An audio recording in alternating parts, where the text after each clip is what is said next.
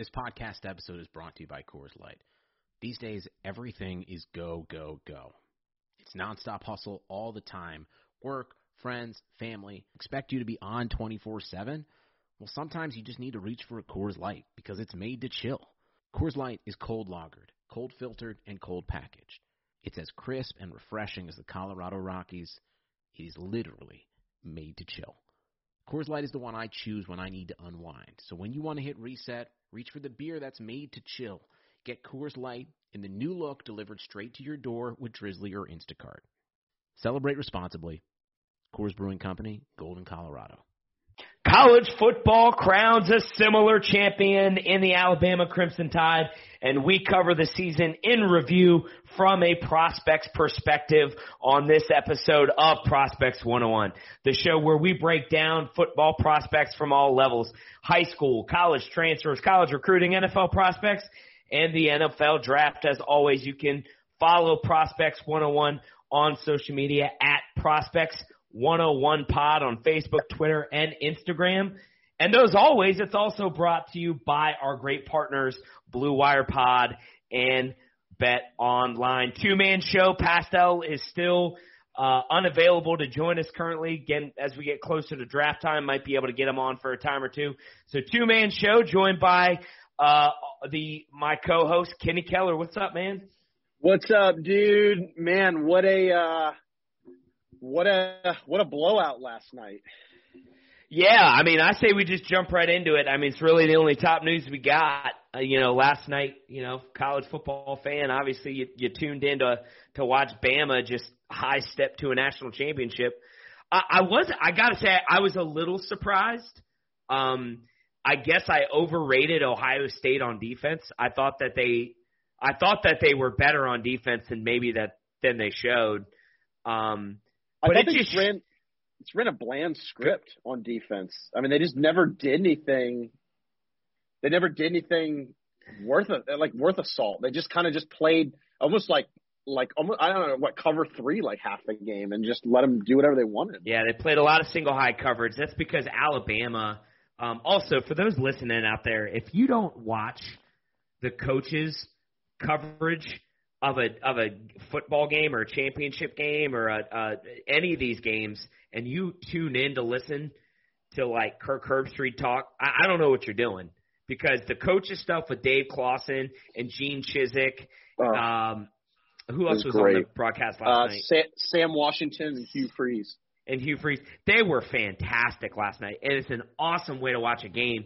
And the one thing, and again, if you watched Alabama all year, Kenny, look, literally every play is an RPO, right? And if you're running an RPO, you have to play a lot of man coverage. I mean, you got to play with a single high safety because you got to be able to guard these guys if the ball is going to be pulled. I thought what was interesting is that Najee Harris didn't get a lot of carries, but he didn't get a lot of carries because Ohio State was stacking the box.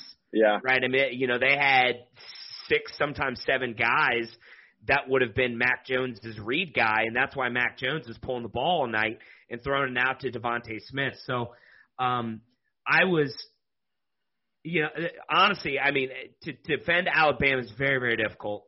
And to be able to do what they do on offense with the talent that they have, it's pretty spectacular. I was very underwhelmed by Ohio State on offense. I thought that they'd be able to keep up a little more than they did. They kept up for about a quarter and a half, and that was about it.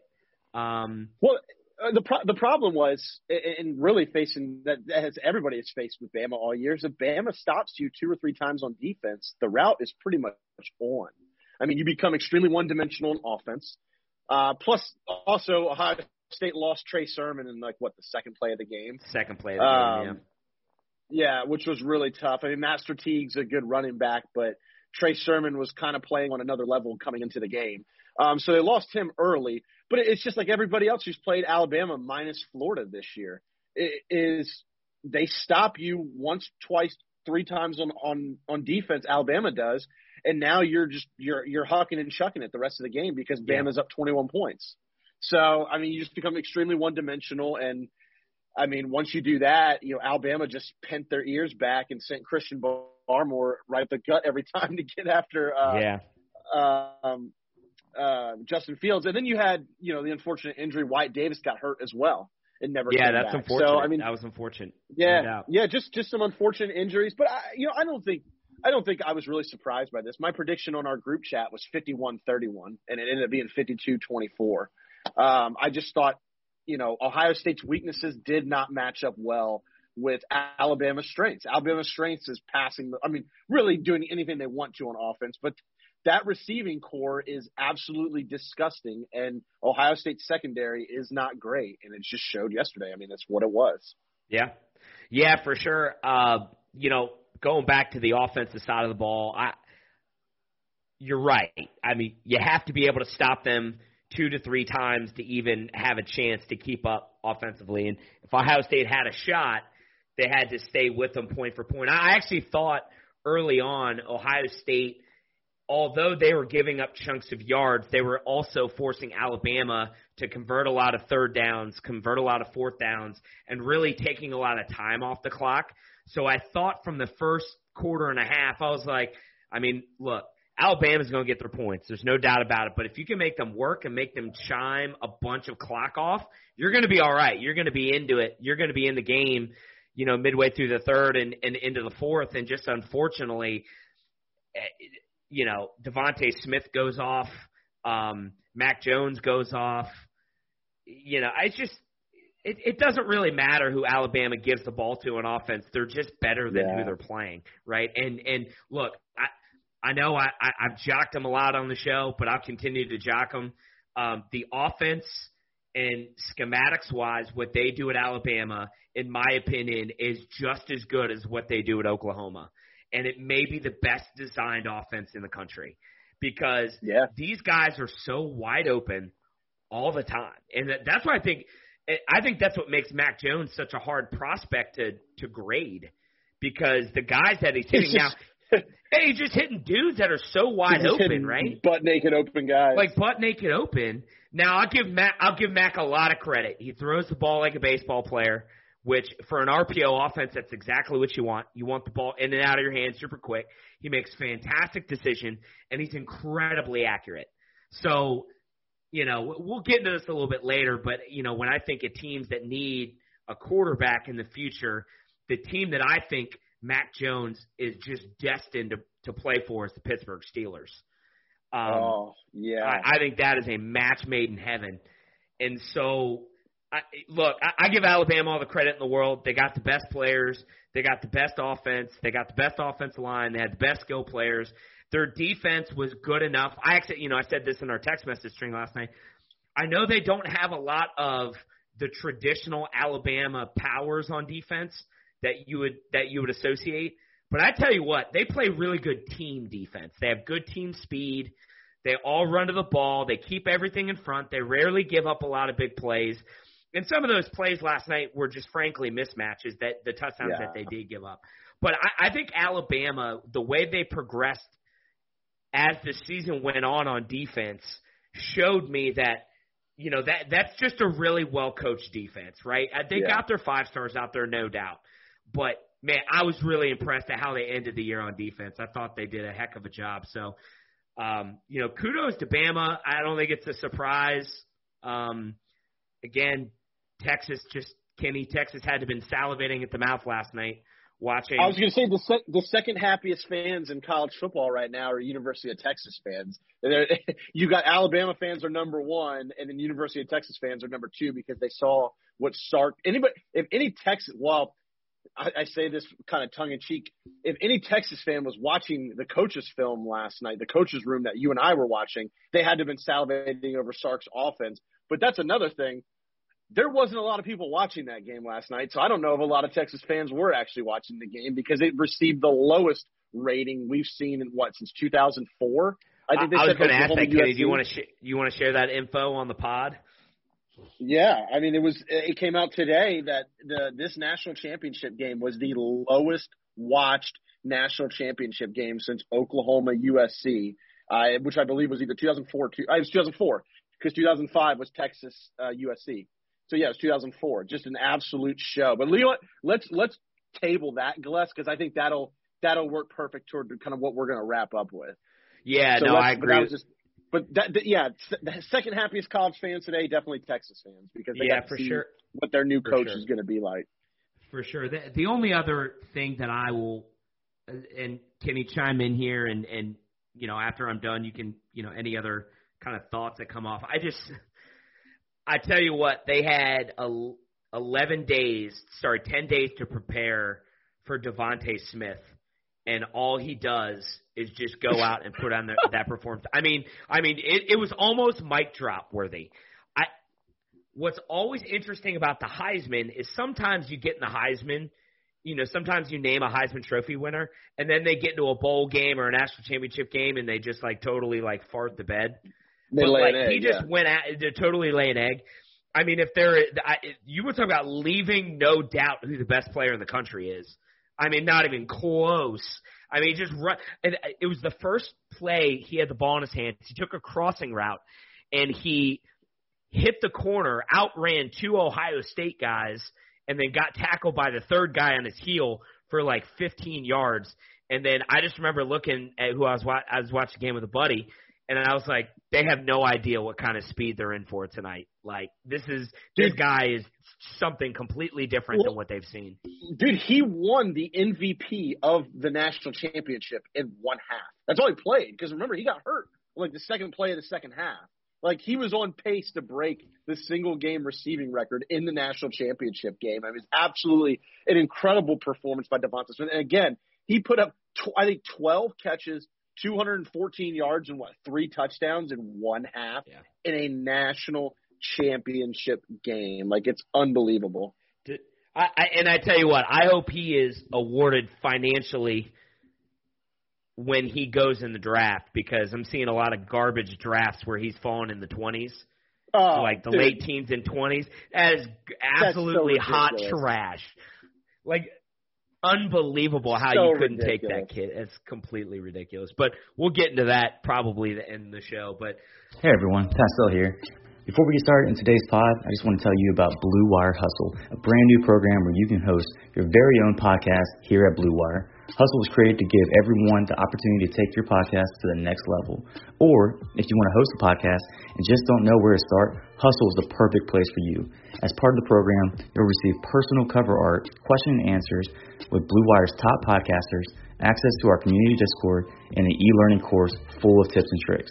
And on top of that, we'll help you get your show pushed out to Apple, Spotify, Google, Stitcher, and all of the other listening platforms.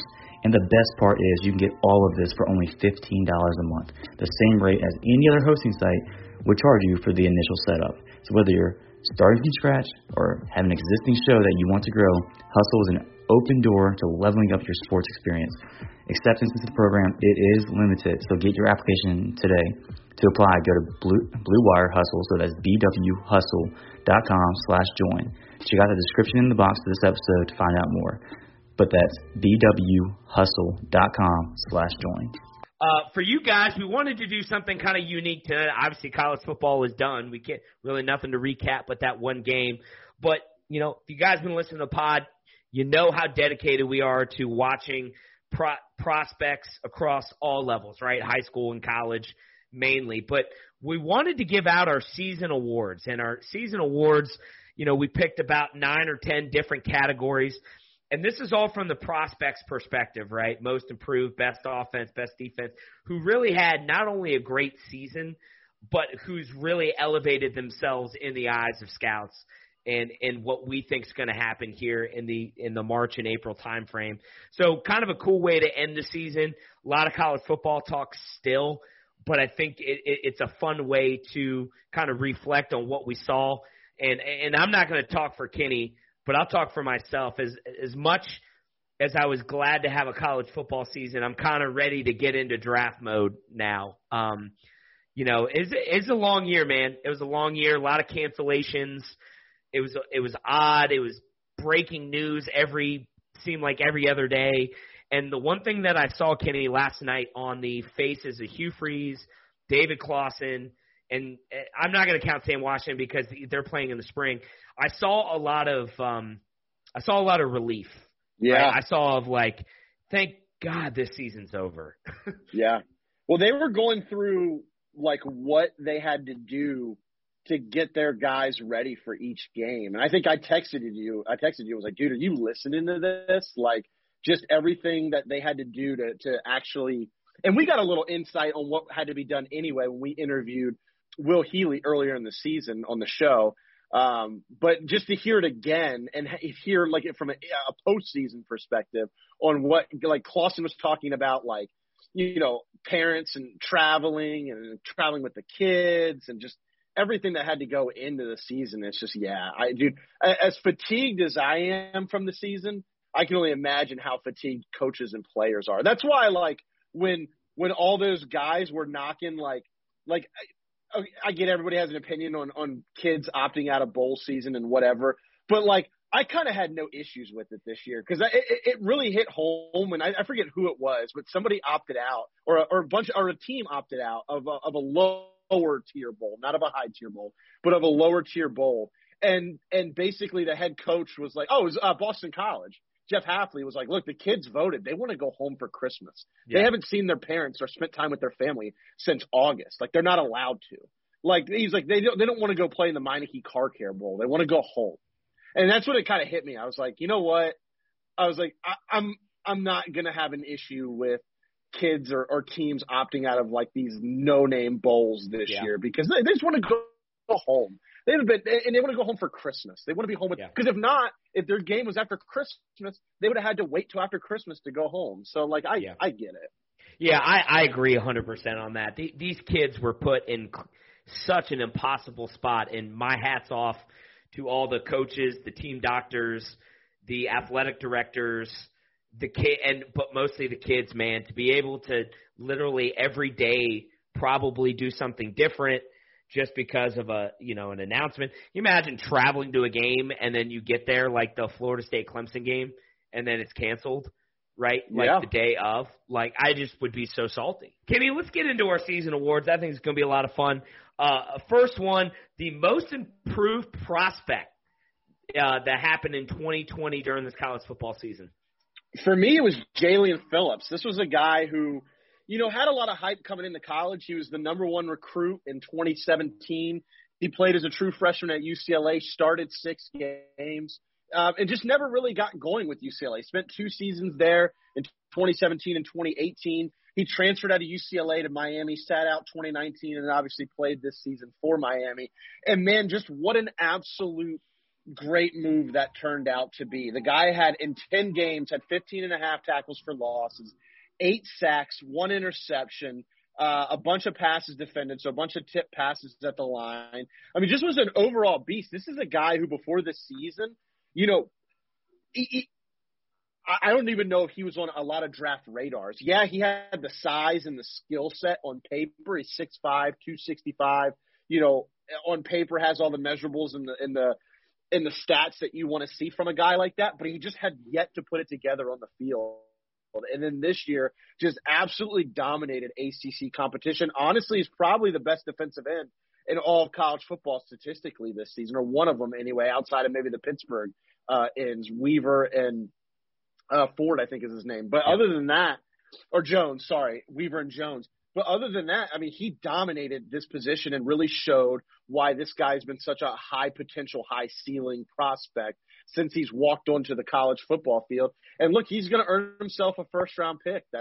Because I can't imagine he's going to have a bad pro day or a bad combine because athletically he's already a freak. And now that he's got the stats to go with it, I think the sky's the limit for the guy, and I wouldn't be surprised if he ends up a top 15, top 20 pick. Yeah, edge rushers are certainly a premium in this draft. There's no doubt. There's a crop of about 1, 2, maybe a third one, and then there's a lot of other guys, but I think that I would classify them as kind of tier 2. Well, I'm going to go with Zach Wilson here. I thought that his season was unbelievably outstanding. I thought that he was maybe a day 2 pick, more than likely a day 3 pick, probably before the season.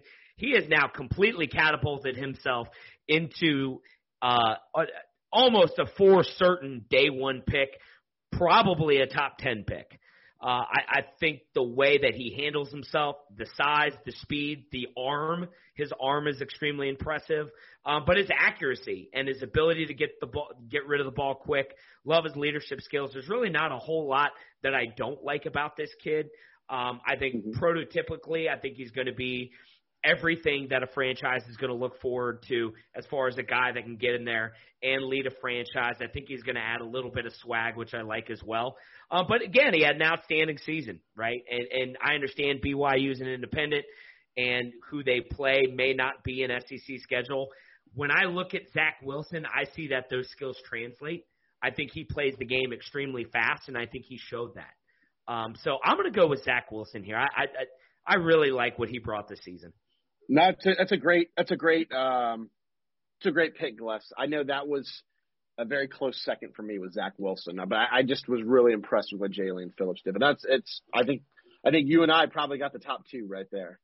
For sure. Well, let's go into best offensive prospect. Kenny, I see you got on here. It's probably no surprise, especially since your team is holding the number one pick in the NFL draft. Yeah, my Jags going to get Trevor Lawrence, quarterback out of Clemson, who is I think he's the best overall prospect. I mean, I'm not going to spend a bunch of time. I'm pretty sure everybody already knows the legend and the lore of Trevor Lawrence, but he's pretty much been the baddest dude in college football since he stepped on the field, won a national championship as a true freshman quarterback. You know, just absolutely incredible. 6'6", 220 pounds. He can make any throw on the field. He's extremely mobile. He's a gamer. This is a guy last year against Ohio State. They were trailing early, trailing quick. You know, he got banged up. He got popped in the mouth. And his quote at the end of the game was, "That finally woke me up to start their comeback." You know, this is a guy who's faced adversity, who's overcome it in his college career. He's just done everything you could do minus win a Heisman Trophy. Like I said, I know it's low-hanging fruit, but Trevor Lawrence, quarterback at Clemson, is my best overall prospect. I mean, you took Trevor. I mean, I think anybody would pick Trevor Lawrence, but I want to go a little bit different here. I went Penei Sewell, left tackle out of Oregon. Now, I think that there's a few guys, and when I mean few, I mean like three, who opted out that I think aren't going to lose any draft stock, and I think Sewell's one of them because I think Sewell is generational. I think he has the mean streak. He has the mean streak of kind of your traditional downhill running, down blocking left tackle, but he's extremely athletic, can reach guys. He can hang with the best of them. Incredible in pass blocking situations. There's a lot of film of him releasing on screens and getting on safeties and corners and just demolishing him. I think this guy is the complete package. I personally would have liked to seen him play this year, but figuring that Oregon only played, a handful of games, I get why I get in his situation potentially why he would have wanted to opt out. But look, no doubt about it. You pick Sewell, he's going to be that anchor, the left side of your offensive line for the next 10 to 12 years, right? And when you talk about offensive value, that's incredible offensive value, and especially where he might go. And I don't know where he's going to go. Could go to Miami at 3, could go to Cincinnati at 5.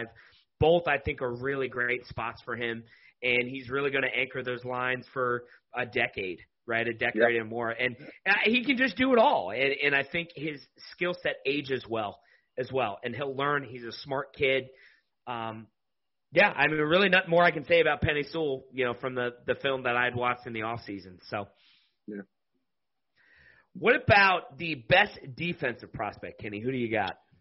So you brought it up, Gless. You talked about there's a couple guys who opted out that you don't think their draft stock is going to be hurt.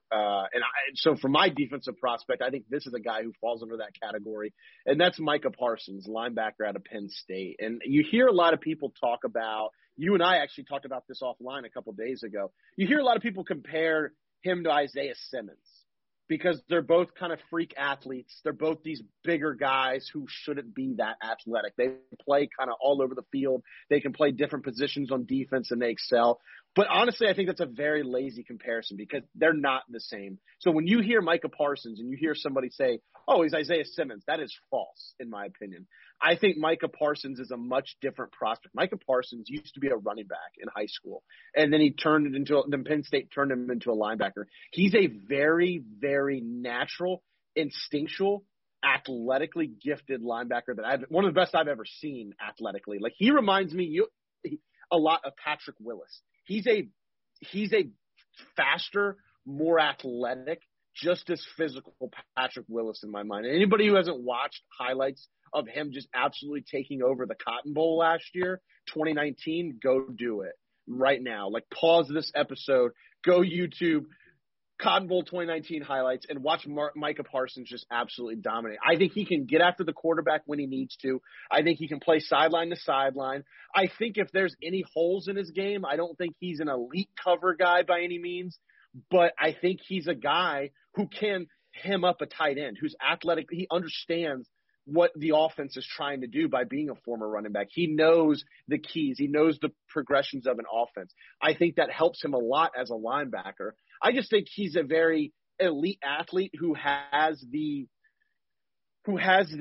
I guess you should say the statistics that go along with him as well. Like, not only is he elite but athletically, but he also stuffs the stat sheet. It's a win-win. To me, I think he's the best defensive prospect. I think he will translate very well to the NFL. And again, my comparison on him is Patrick Willis, but more athletic. Yeah, I love the comparison to Patrick Willis because I think that's spot on. The only reason I didn't put him as my defensive prospect was just I'm so torn about the inside, the linebacker position at the NFL level. So we talk about a prospect, and I think about the best defensive prospect. I'm also thinking about the impact of the position as well. Trust me, I love the Parsons kid. Definitely worth top 10 pick. Again, I think he's one of the two kids that I was okay with sitting out, right? These guys are can't miss. He's a freak. To your point, that Cotton Bowl is just it's something out of this world. It's something out of this world. But I love the Patrick Willis thing. I think that's a perfect comp for him. And look, if you're drafting inside the top 10 and you can get Patrick Willis, depending on your scheme, it might be worth it. But that's just my personal opinion about the inside backer spot at this point. But I went Patrick Surtain the second. I went there, shut down, long, lengthy, cover corner. You can match him up with the best the other team's got. He's going to play really well. Interesting stat, Kenny. You know how many penalties he had on himself this year? I'm going to go. Nada. Wow. Nothing. I was going to say nothing. 3. Not one penalty was thrown on Patrick Surtain the second. He can tackle. He can run. He can play man. Played a lot of man coverage at Alabama. He's long. He's athletic. I think there's a lot to like about this kid. It's another Alabama guy they'll put in the league on defense that'll be really, really good, especially in the secondary. I think he's a guy that can go in day one and make an instant Pro Bowl level impact because he's going to be put on an island so much, right? Like, I think whoever takes him, they're going to match him up against best on best. He's a man cover guy, and he has the length to make up for, if he would get beat on a play or two. So I like Patrick Surtain the second.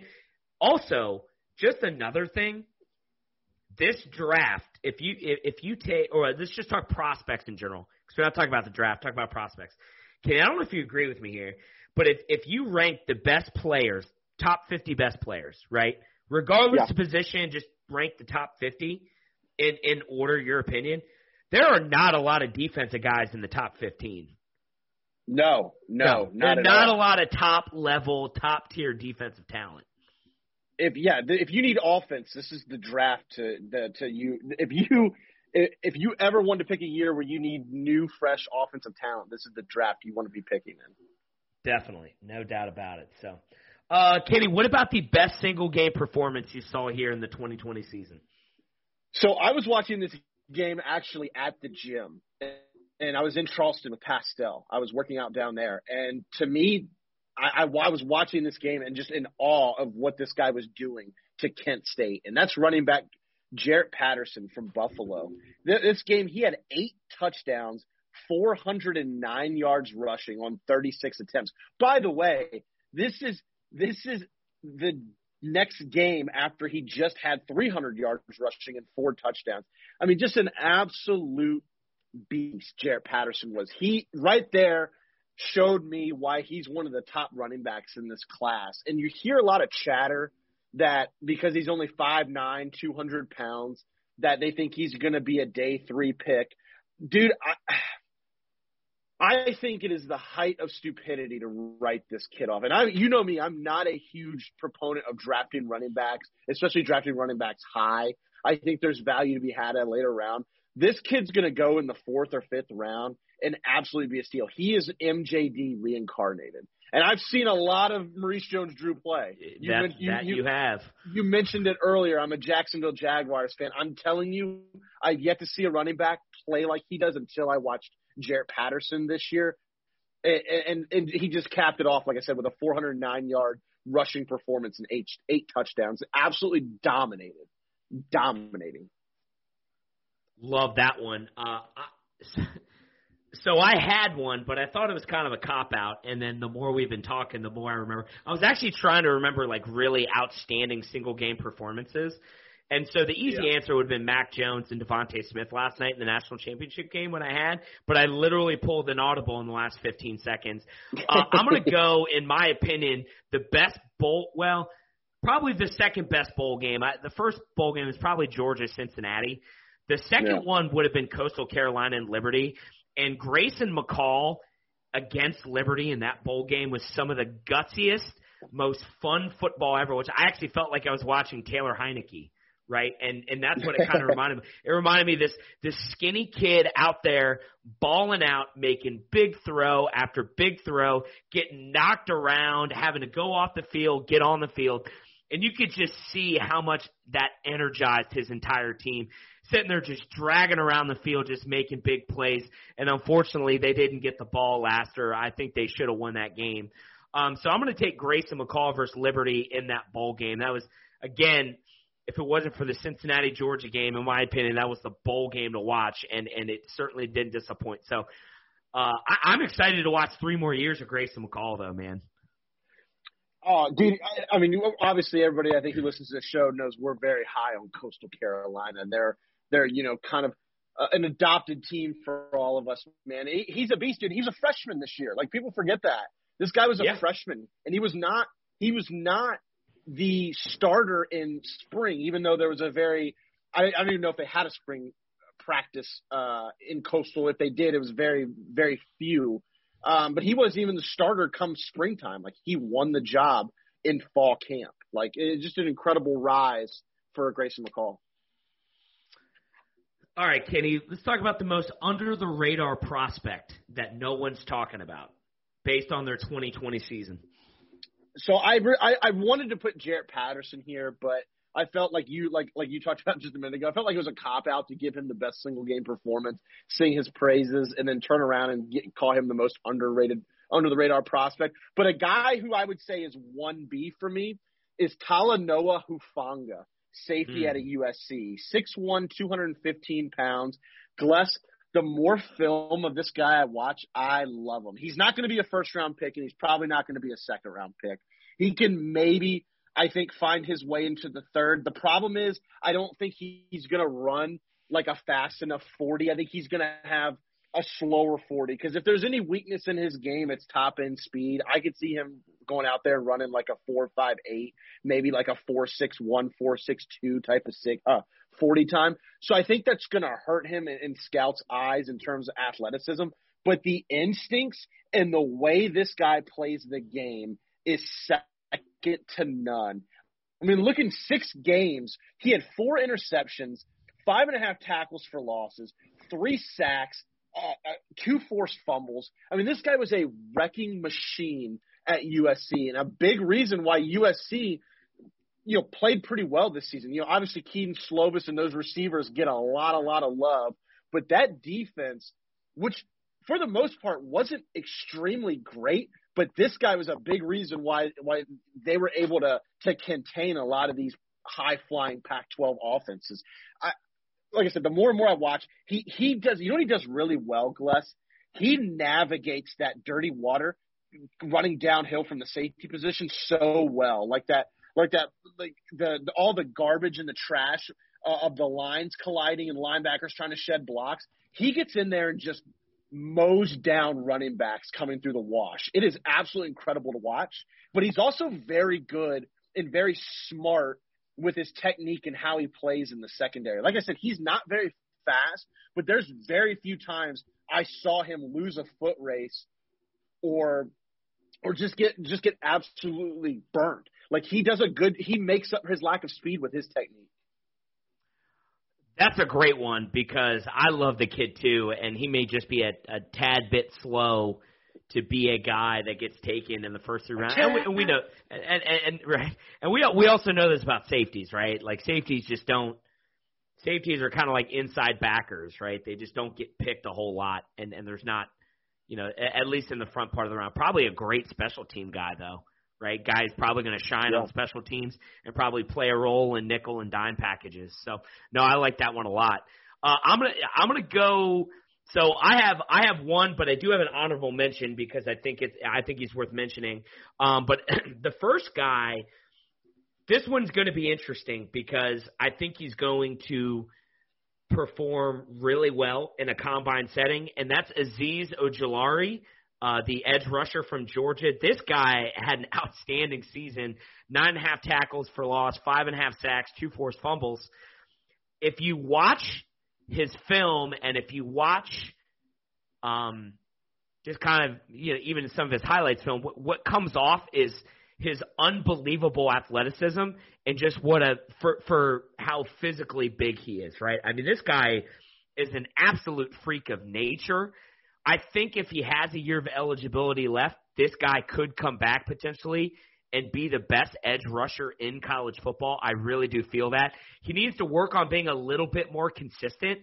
But if you're talking about body size and if you're talking about speed and if you look at his film, I mean, you're blown away at this guy. I mean, he's just unbelievable and really could be that really next great Georgia defensive player in the NFL. And the other guy I'll put out here is Alim McNeill, down as a defensive tackle, but he's basically a zero technique. And for those who don't know what that is out there, it's just a guy plays, it's an odd front, and he plays over the center. He's one of these really weird hybrid guys that's almost like a unicorn, right? He's a true zero technique who's outstanding at rushing the passer. His 2019 stats-wise was a lot better than what he had, but PFF had him extremely highly graded, right? Like one of the best interior defensive linemen you can pick, and really no one's talking about him. So he had a really great year at North Carolina State. I watched some film of him before the show. He's a complete disruptor as well. So I really like this kid, man, for sure. And as far as like an NFL comp,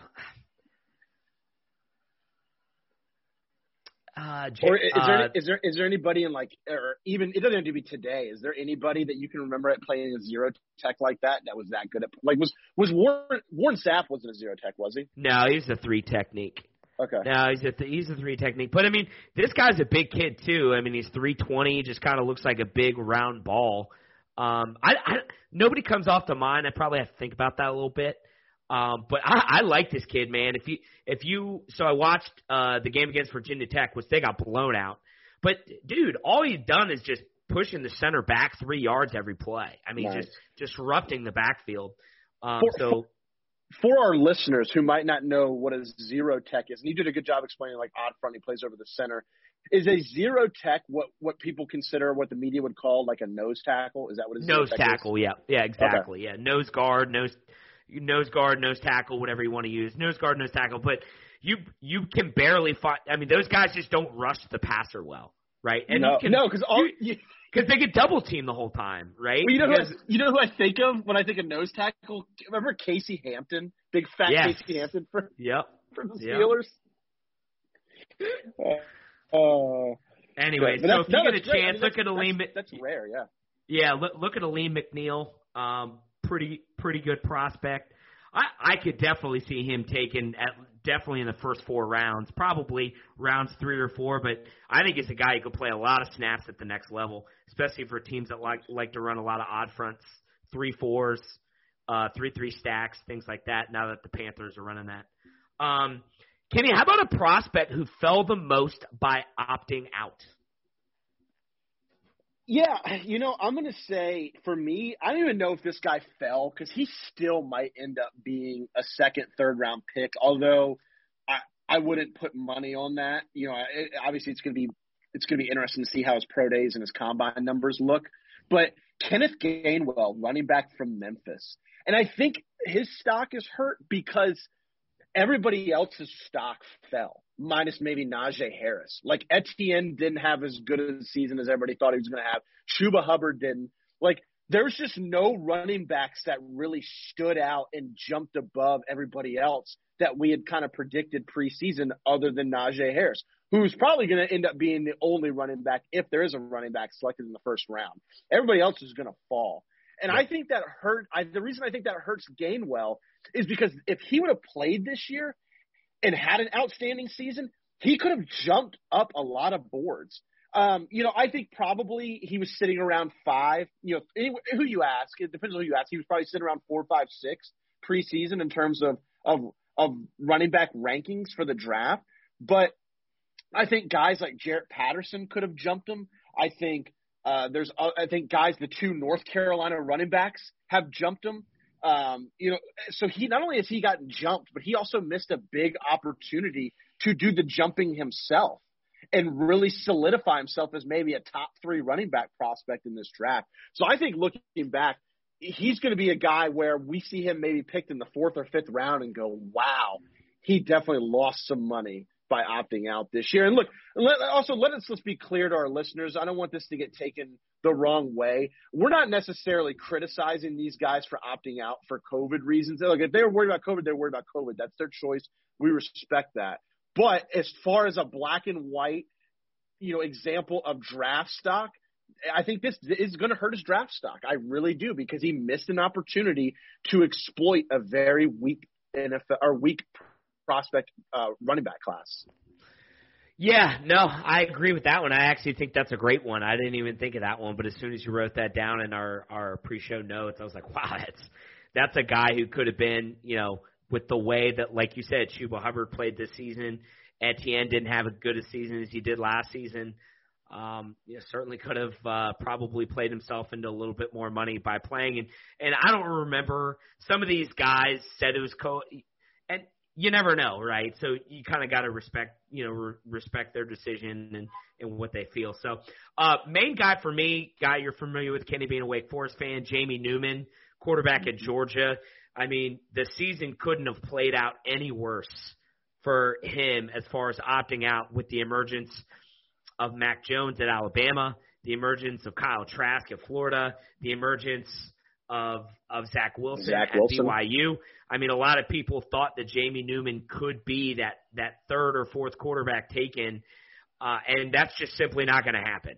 And I think Jamie Newman has a lot of work that he's going to have to do to get his stock to the point where he even gets drafted at this point. Like, I mean, I see him being a day 3 pick more than likely, maybe a day 2 pick if he has really good combine day, good pro day, things like that, which he sat out, so he should.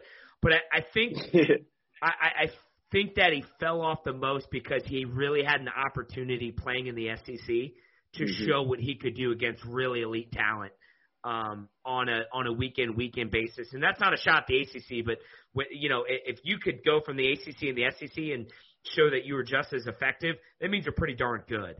And I think, unfortunately, by opting out, he just missed that opportunity. I'm going to do an honorable mention. I think Joe Tryon, edge rusher at UW, I think he kind of botched it by opting out. Look, don't get me wrong. I think it's a nice player, good size. He's a hybrid. He's versatile. My only thing about him being a UW fan is I just don't think he's dominant at anything, right? Like, I think he could have used 3 or 4 games on tape to kind of show himself again, right? Like, yeah, he was a starter, he was in and out, but he wasn't one of the more dominant players on that defense from a year ago. So I think as you look at the edge rushers in this draft, they're starting to stack up, right? Guys like Jalen Phillips, right, who weren't even on our radar. Guy I just mentioned, right, Azeez Ujulari from Georgia. right? That's stacking up, and by sitting out and not getting film for your 2020 season, I think you're going to suffer. I think you're going to suffer when it comes to getting that first NFL paycheck. So that's my TED Talk.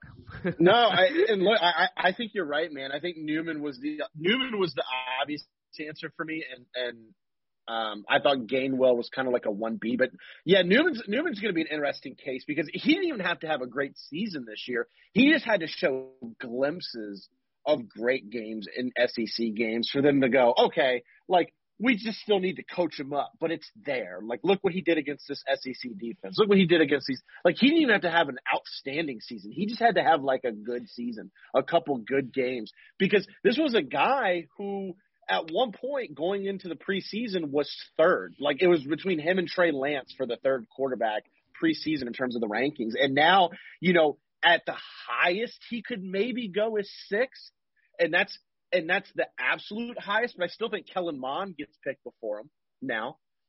So you're talking to a guy who's probably going to end up being the 8th or 9th quarterback in this prospect. Or even if he goes to 6, where was the 6th quarterback taken last year? I think that had to be like Eason or Fromm in like the 5th or 6th round. So, yeah, Eason went in the 4th. Yeah. Yeah. So I think you're looking at a ceiling right now for Newman. If the moon and the stars aligned, it would be a 3rd round pick. But I think realistically, you're looking at probably a 4th, more than likely a 5th or a 6th. I don't think he'll go undrafted. I think he's got too much talent and a little too much film to go undrafted.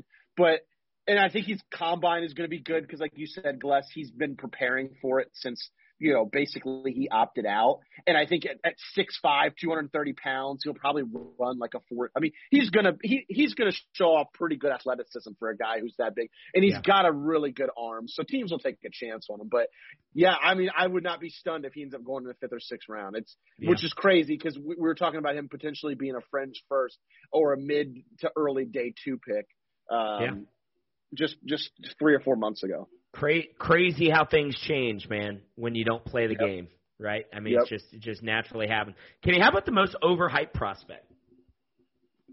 Yeah, so for me, it's Shaun Wade, cornerback out of Ohio State. And I don't even want to – I feel like I've been tough on the guy all year. I don't want to make it sound like I think he's a bad prospect. I just don't think he's a first-round prospect. That's all. Like, I have no problem with this guy getting picked in the 2nd or 3rd round. I think he's a serviceable slot corner. He plays well in the slot. And like our co-host Pastel's pointed out many times, with the way the NFL is evolving, a slot player is a big deal. So if you get a guy who can play nickel, who can play that slot and shut down the slot player, like that's a big deal on an offense. But I just don't think he's a first-round pick. I think he gets a lot of love for being cornerback number 1, CV1 at what a lot of people call DBU. But look, Ohio State's defensive backfield was a mess this year, and it started with them moving Wade away from the slot, and they played him on the boundary. They played him across from the number 1 wide receiver, and he got cooked a lot this offseason, or a lot this season. There was a stat last night, Gless, when I was watching the data center. Opposing quarterbacks have a total QBR of 88 throwing in Wade's direction this season. Like, they were just completing balls left and right on him. And I think he's a serviceable player, but I think the hype that I see, where I see a bunch of mock drafts of him going top 15, top 20, is crazy to me. I think it's crazy that he's a first-round consideration anyway, but, like, to see a bunch of mocks from – a lot of mocks from people I respect, too, that have him in the top 20, I just don't see it. He has done nothing this season to prove to me that he's a first-round pick. And it showed yesterday. Look, he got cooked a ton yesterday. So, and that's not necessarily a knock because he had to go up against Devonta Smith and Mechie and Waddle. I mean, it's just hard for any corner to sustain any kind of success against those guys. But that was just the cherry on top of a really forgetful season for Shaun Wade. And I think that, to me, if he goes in the first round, that just epitomizes being overhyped. I think he should be a day 2 pick. I think he should go, if he goes mid-second round or later, I have no problem with him going in that position. Yeah. I mean, Shaun Wade is one of the obvious ones, and I really don't have much to add. I mean, you kind of said it all. Good slot corner. He's certainly not like his predecessors that were there, Jeff Acuna. Thinking of the other guy, Denzel Ward. He's certainly not. He's not that guy. So certainly a guy that I agree with you. I think is extremely overhyped. But I think part of the reason I'll get into this in the next one. But corner isn't a great corner class, and unfortunately that might get him drafted probably higher than he should for a team that would reach. Mine has just never wavered. I mean, for me, it's Trey Lance, and to me, it's not even close. Kenny, I did, and I put it on our pre-show notes docs, but there are 2 videos on there. I watched Trey Lance every single play. It's Trey Lance every single play against JMU, whether he's handing the ball off, running it, or throwing the ball. And then I watched Central Arkansas every single play. And I got to tell you, the people that give this guy a first-round grade need to be checked into an insane asylum, because there is in no way, shape, or form you can watch both of those videos and tell me that guy is a quarterback that can come into the NFL and lead a franchise within a couple of years. This is a guy that needs a lot of work. Is he a fantastic athlete? Absolutely. 6'4", 220, great athlete. They ran the ball with him a lot. His stats are good. I get it. Look, he played against 16 games against FCS competition. 1 game is Central Arkansas with Central. Is that Division II? No, they're FCS as well. Central Arkansas FCS. All right, so 17 FCS games, and the JMU game is going to be the best film he has because that's the best team that he's played against. But Central Arkansas looks like a bunch of Brandon Glessners running out there. 5'7", 185-pound guys, and yeah, he's running up and down the field. But that's not the NFL. I think he's extremely inaccurate. I think that he's a guy that's going to have to learn how to play at the NFL level, and I think it's going to take years for it to get done. I think he needs to get drafted in the right situation for him to even have a chance at succeeding. I think teams like San Francisco, I think a team potentially like New Orleans, I think he needs to sit for a couple of years, and he really needs to learn. Kenny, when you watch those 2 videos, you're going to think Malik Willis. I'm telling you, think Malik Willis, watch that video, and they're kind of the same guy. I don't get it. I just don't understand. And he's going to be taken a lot earlier in this draft than he should be. If it were my team, I wouldn't get within a 10-foot pole of this kid unless he fell to me in the 2nd or 3rd round. Because in my opinion, he's a project. Could he be something at the next level? I think so, right? But a lot of his film, and you look at a lot of the JMU film, a lot of it's running, right? I mean, they're running a Lamar Jackson offense out there in the shotgun. So to me, I think Trey Lance is wildly overrated. And I tell you what, he better go to a team, has a very solid front office, has a great coaching staff that has a history of developing quarterbacks. Because if not, I think this guy could be a biggest bust, just like Dwayne Haskins. Interesting. Are you just down on him because he's a project? Like, what's your biggest? If you had to pick one thing that concerns you the most about Trey Lance, not what'll translate to the next level. So I don't want my biggest concern is he's a project and he's not going to go to a team that's willing to let him develop. I get that concern. I actually agree with that. Like, I don't have a problem with that. But like, watching the film, what is your biggest critique to where you go, that concerns me the most? I think he's extremely inaccurate. Okay. I just don't think he's an accurate passer. And there are millions of guys out there that have great arms, right? But to me, if you can't throw an accurate ball, I don't think you're going to be very good at the next level because the windows are so tight. Does the kid have it physically? Absolutely. Kid has a rocket of an arm. He's great size, great speed. But if he were to get in there too early, you have to do something like Lamar Jackson in order to just get him comfortable. I just don't think he's a good passer. I don't think he can take the ball, and I don't think he can throw the ball more than 20 times a game without looking very, very shaky. I have big-time concerns about it. And to be honest with you, Kenny, the other thing, he hasn't played anybody. I mean, he has 17 games under his belt, and the best game is JMU, and JMU is a really good team. I get it. But for me, what made Carson Wentz had a lot of tape out on him. Trey Lance doesn't have a lot of tape. He has 17 games, and Central Arkansas, again, like I said, looks like it's a bunch of me out there. So he's going to get taken a lot earlier than he should. I hope best for the kid because I like him physically, but I just to say that he's a franchise guy, I personally just don't see it, but I could be wrong. Yeah, I think the most unfortunate thing is we weren't able to get more film on Trey Lance this year. Obviously, they had kind of the showcase game against Central Arkansas, which, it is what it is. I think that was always going to be tough because Central Arkansas had played like 3 or 4 games, and North Dakota State had basically just was signing up to play one game to showcase some of their NFL prospects, which was always going to be tough to shine on. But yeah, it's definitely going to be interesting. He's probably one of the most enigmatic prospects we've seen since, like you said, Lamar Jackson. There's a lot of people who were down on Lamar Jackson, were questioned if he could pass the ball consistently in the NFL. So I don't think it's a stretch comparison to say Trey Lance could have a very similar,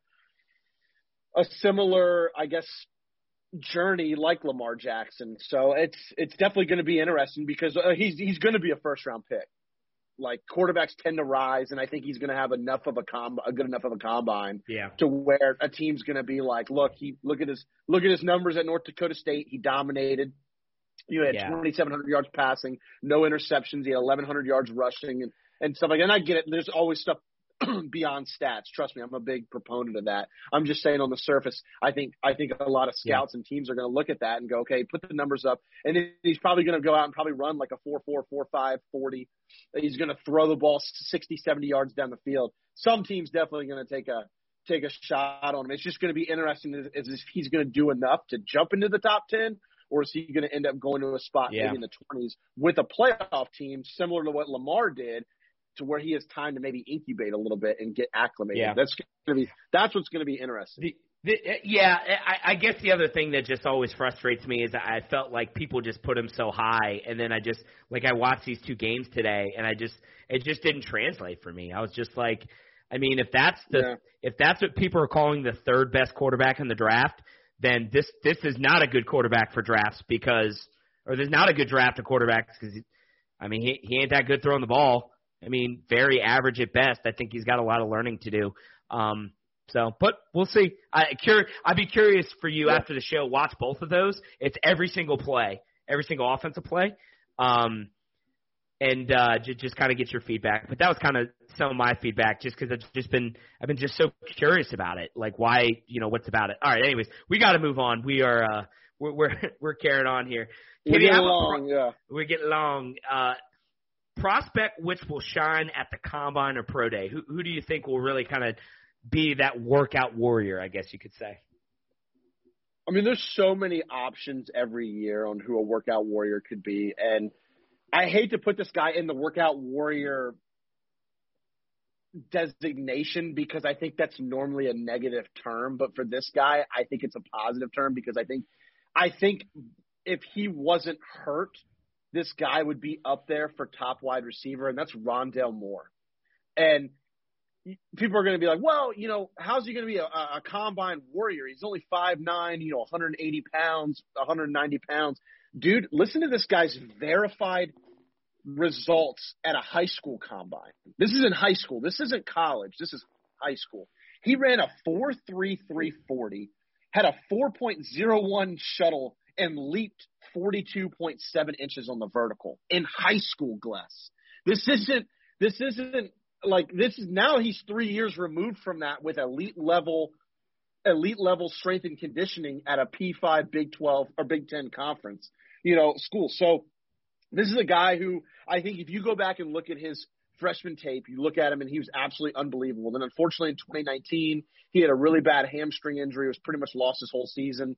And then he started out the year hurt, and then there was just no quarterback play at Purdue this year. So unfortunately the last 2 seasons just haven't gone to plan on the field. And so I think his stock has dropped. However, come Combine and Pro Day, this guy is going to go out there and just absolutely put every single receiver to shame.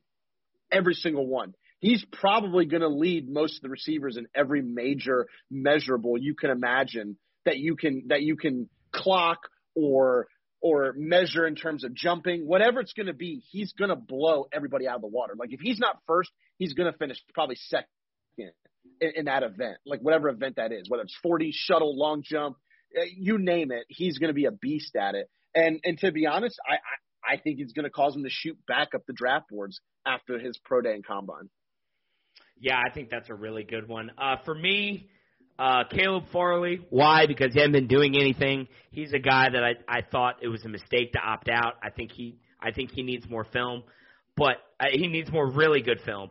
I know his Miami film from a couple years ago, or from 2 seasons ago, is really good. But he hasn't been doing anything, so I would suspect a kid who is of that size and can run that fast is going to have an outstanding combine and pro day, and it'll probably be the reason why he'll stay a first-round pick, because he'll test out so well.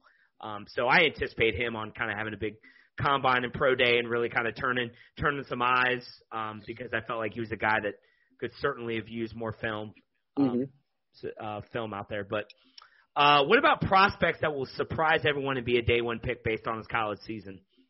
So I had Davion Nixon, defensive tackle out of Iowa. It's a very weak defensive tackle draft. I think we've kind of mentioned that defensively it's kind of a weaker draft anyway. But defensive tackles, I mean, you've got Christian Barmore, and that's pretty much about it.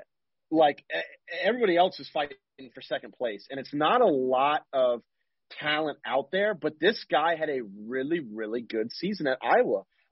You look at his numbers, 13.5 tackles for loss, 5.5 sacks. He actually had a 71-yard pick six, which is pretty unbelievable. He's 6'3", 305. So he's not a mammoth, but he's a guy who, like you mentioned earlier when talking about the kid from NC State, Aleem McNeil, this guy just gets after the quarterback from an interior position.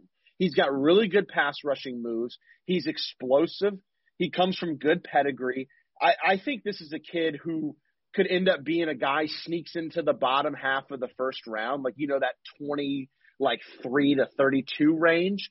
And people are going to be like, wow, where'd this guy come from? And then you'll see the film on him and go, man, this guy's got really good technique. This guy can really get after the quarterback from the interior of the line. And that's just, I think by default, he's going to be in that position just because there's not a lot of defensive tackle talent in this year's draft. And so I think it's Christian Barmore and then this guy, Davion Nixon, number 2. And I think his season could be enough to push him into the bottom half of the first round. Gotcha. I think that's a fantastic pick. I actually really like that one. Mine's Elijah Molden, slot corner for UW. Really more of a hybrid. They move him, everywhere. He can play lockdown. He can play the slot. He can play some of the safety position. I think he has had 2 unbelievably outstanding seasons at UW, and obviously this season was cut short. But he did make a couple All-American lists because of how he played. Certainly the leader of the defense. Also to note, I know people are going to knock him on his size, but he's actually the same size as Budda Baker, right? 5'10", 195. So I don't really think the size argument is that big of an argument. I know it could be as a corner potentially, and Budda Baker's a safety. But I do think that this guy is an absolute stud. He's a gamer, and I think – if you're going to take a quote-unquote slot corner or a hybrid secondary guy that you kind of want to move all over the field, I think this is your guy. I think this is exactly who you want. Tackles well in the box. I think he does everything really, really well. Yeah. I think he's going to surprise everybody and be a day one pick. I know that, again, like I said, people are going to rack against his size. He's the same size as Budda Baker. So, in me, that's really not much of an excuse. But I think his play on the field really shows that I think that he could be a day one pick. Kenny, how about your favorite college football moment from this season? Yeah. I racked my brain because there's a ton of them. I mean, I love college football, and there's always a ton of great moments throughout the year. But for me, it was Central Arkansas versus Austin Peay.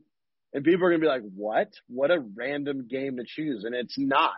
It was the first game of 2020. And it was right around the time where everything was still in flummox. Nobody really knew if the season was actually going to play or not. And this was the first game of the season. It was the only game that night. It was right there where week 0 would have been in August. And these two FCS teams put on a great performance. It was a one-score game. It was a close game. I think the final score ended up being 24-17. And it was just the first time in 2020 where I kind of just sat there and was like, like, I know basketball and baseball had kind of gotten back, but it was still weird. It wasn't really that good of a product. Like, there was no fans. There was just this weirdness. But they actually had fans at this game. There was like 2,000 fans at the game. And it was just the first moment since really the pandemic had begun sports-wise that I was like, like, sports are actually back. And it was just I just remember sitting there watching this game and realizing, like, dude, I'm watching Central Arkansas and Austin Peay and I'm enjoying it. And, like, really enjoying it. And so to me, that was my favorite moment of the season. It was kind of the moment where I felt like everything was starting to kind of come back to some sense of normalcy, as close as we could get anyway during this crazy time. Yeah. Yeah, I remember watching that game too, man. It was I remember the feeling. It was almost surreal. I can't believe I'm watching this game. 1, can't believe I'm watching this game. But 2, I can't believe I'm watching this thing. I'm going to go Coastal BYU. I thought that was, in my opinion, the game of the year. Again, covered it on another podcast, but BYU took a game on a Thursday, traveled across the country, and played Coastal, and they lived up to anyone, anytime, anywhere, and they lived up to it. And both teams put on in what was an incredible game, back and forth. It was raw. There was passion, there was fight, there was grit. It was whoever was going to get the ball last, and the game ends with BYU stopping their perfect season right at the 1-yard line, and as the Coastal defense were able to keep them out of the end zone. So for me, that, and we're going to talk about it probably in the next question, but to me, that was kind of one of the few moments in the season where I felt like the game felt really pure, right? It felt like a pure college football game where these are just hardworking kids that just want to go out and play ball, and they want to prove that they're the best. Yep. And one of the few moments I felt like that this year, where you didn't have the other crap, the committee and the canceled games and the behind the door deals. It was raw. It was emotional.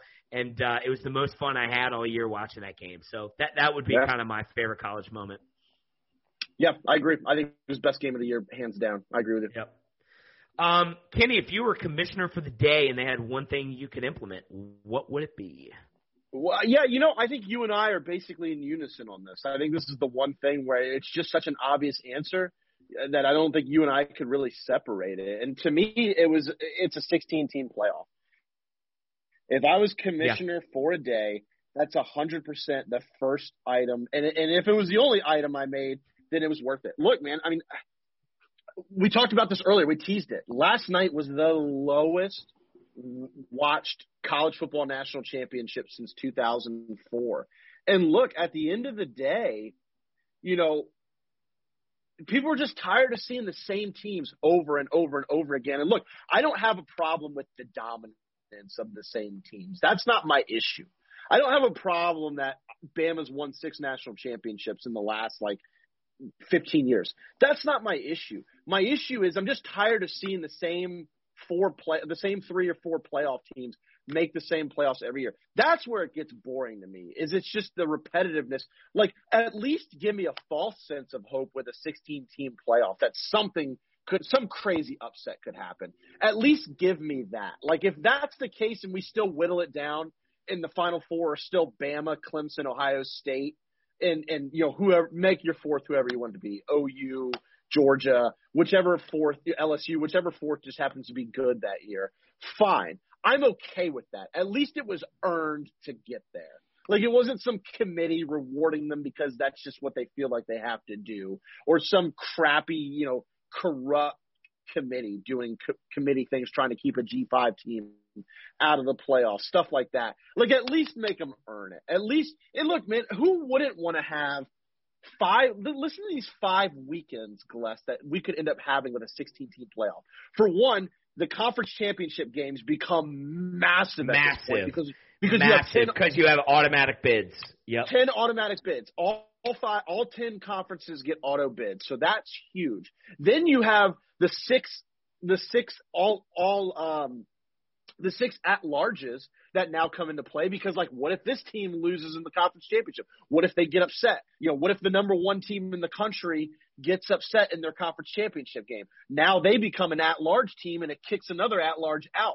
So, like, the drama of conference championship weekend is still there. It's still super high. And then you have a month of playoff football.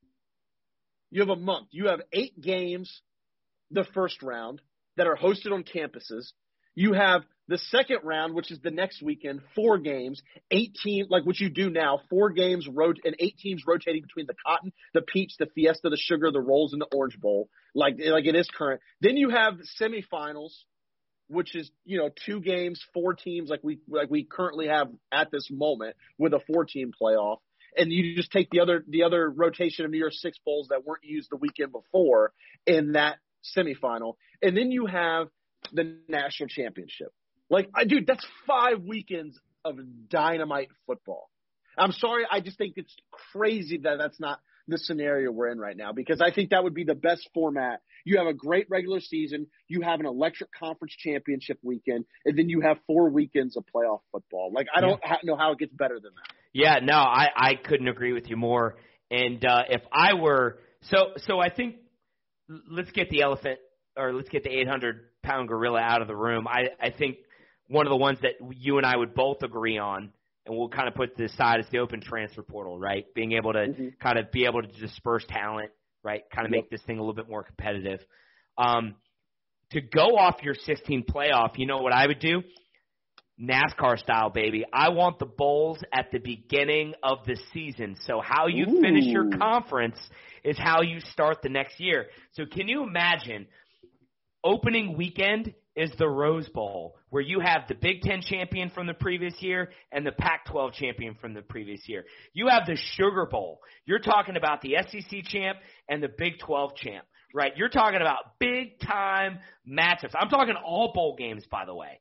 And I think based on how you finished the year before is depending on what bowl game you go to start the year. And you can make it financially applicable, right? You can make it where the better the bowl game you're in, the more money the school gets.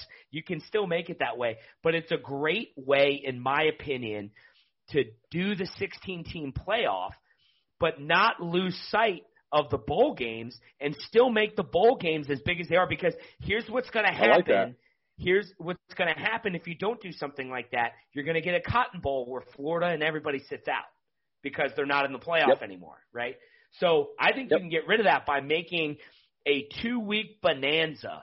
2-week bonanza, 30 bowl games, right? It's opening 2 weekends.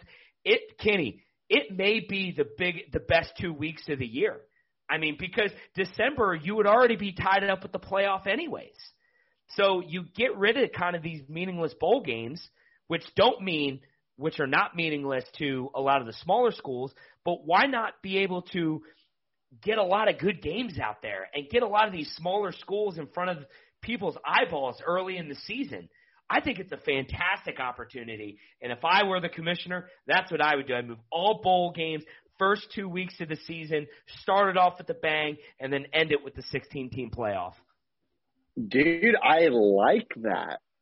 That would be cool. So in that scenario, there's no quote-unquote bowl games in the 16. It's just basically they're going to host them at either like on campus or at neutral sites, essentially? I haven't really thought through that. I mean, I guess you could do it where you had the bowl games mixed in there, but then you get the confliction of, oh, well, that's not really a bowl game because you're playing at the beginning of the season. You're not playing in the Rose Bowl at the end. Right.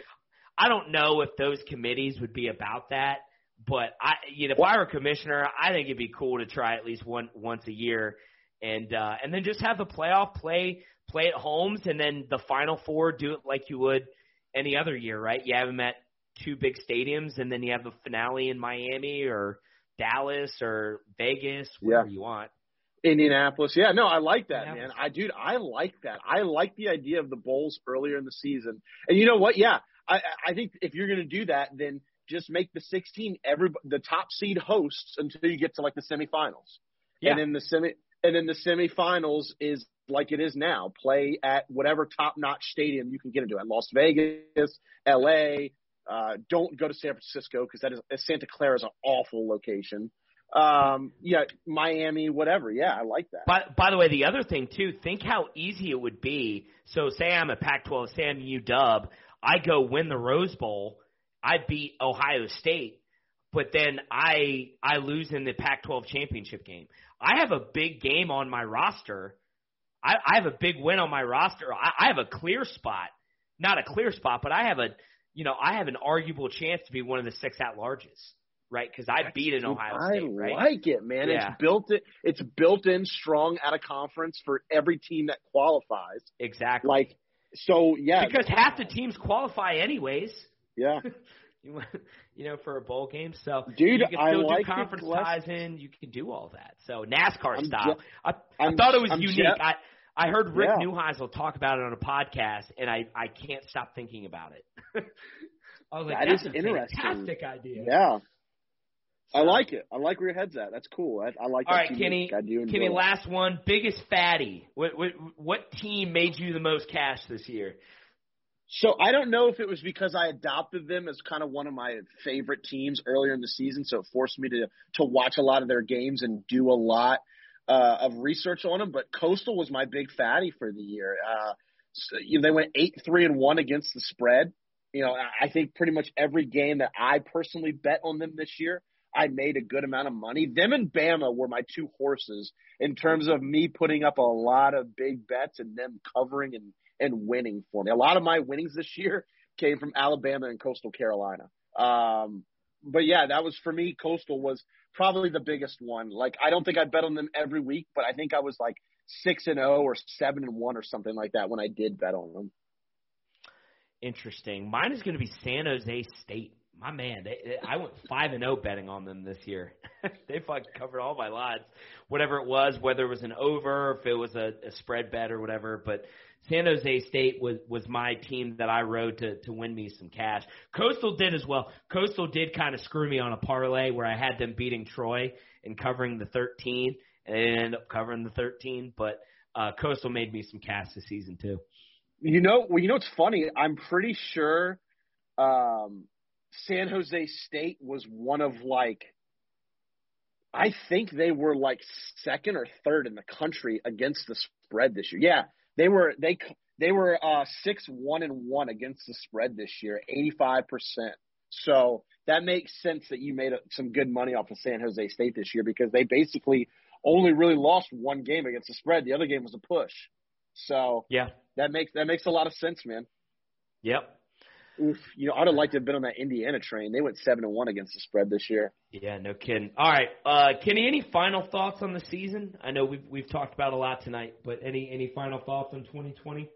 I mean, definitely a season we're not going to forget, or maybe we do forget because we want to forget it.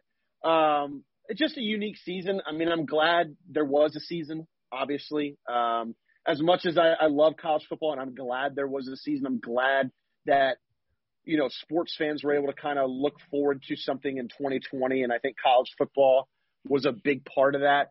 I am ready to flip the page to 2021. Like, I'm just, I'm over 2020. I'm glad it happened, but I'm also glad it's finally wound down.